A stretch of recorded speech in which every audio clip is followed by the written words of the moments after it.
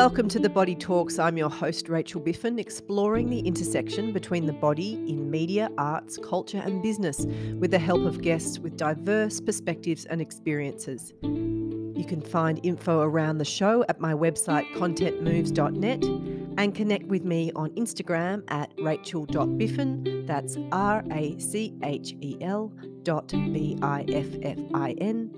And hit the subscribe or follow button, and it would be so appreciated if you left a review. That way more people can find the show.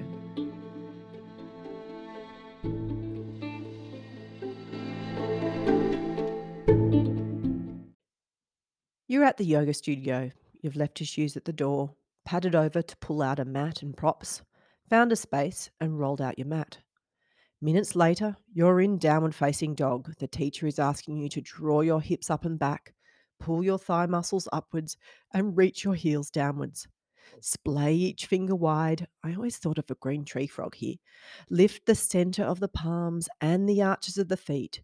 Draw your shoulders down your back, even though you're upside down, half weighted on your hands, and your shoulders need to push your arms so you don't fall on your face. It continues, eyes of the elbows facing each other, sitting bones reaching up, head in line with your shoulders. And this is before you even get to the yogic meaning and the very reasoning why your body is in this position in the first place. Welcome to a triangle shape made with the body. Hands and feet, or at least toes and ball of each foot on the ground, arms straight, legs straightish, and tail in the air. In Pilates, it's called elephant. Yoga, downward dog. To a toddler, I don't know, hands and feet on the ground. To a householder, maybe reaching down to pull out the bath plug. What I want to explore in this episode is the meaning of movement.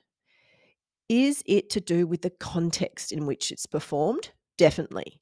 Is there methodologies and ideologies and even whole industries that place meaning onto shapes humans make with their body? There sure is.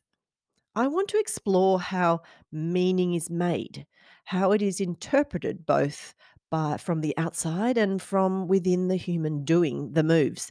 I want to explore context where it is helpful to offer meaning to moves.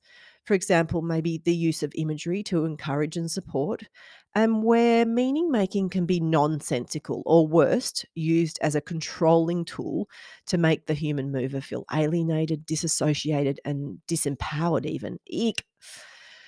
This time around, and what's more going forward, I want to create the episode with you, the audience.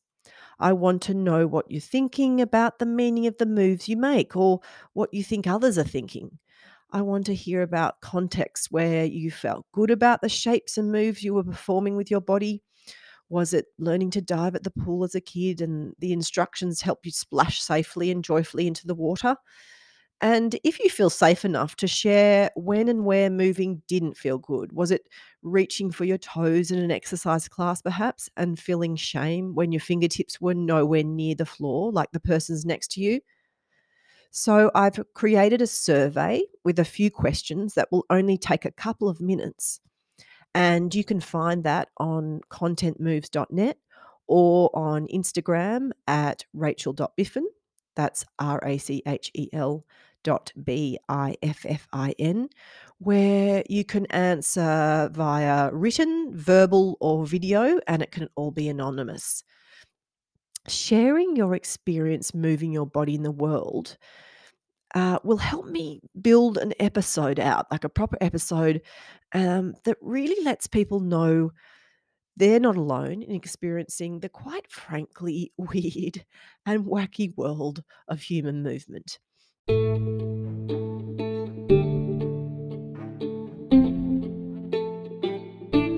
Your voices are so important and so precious, and I can't wait to hear from you. So again, that survey is at contentmoves.net or find it on Instagram at rachel.biffin.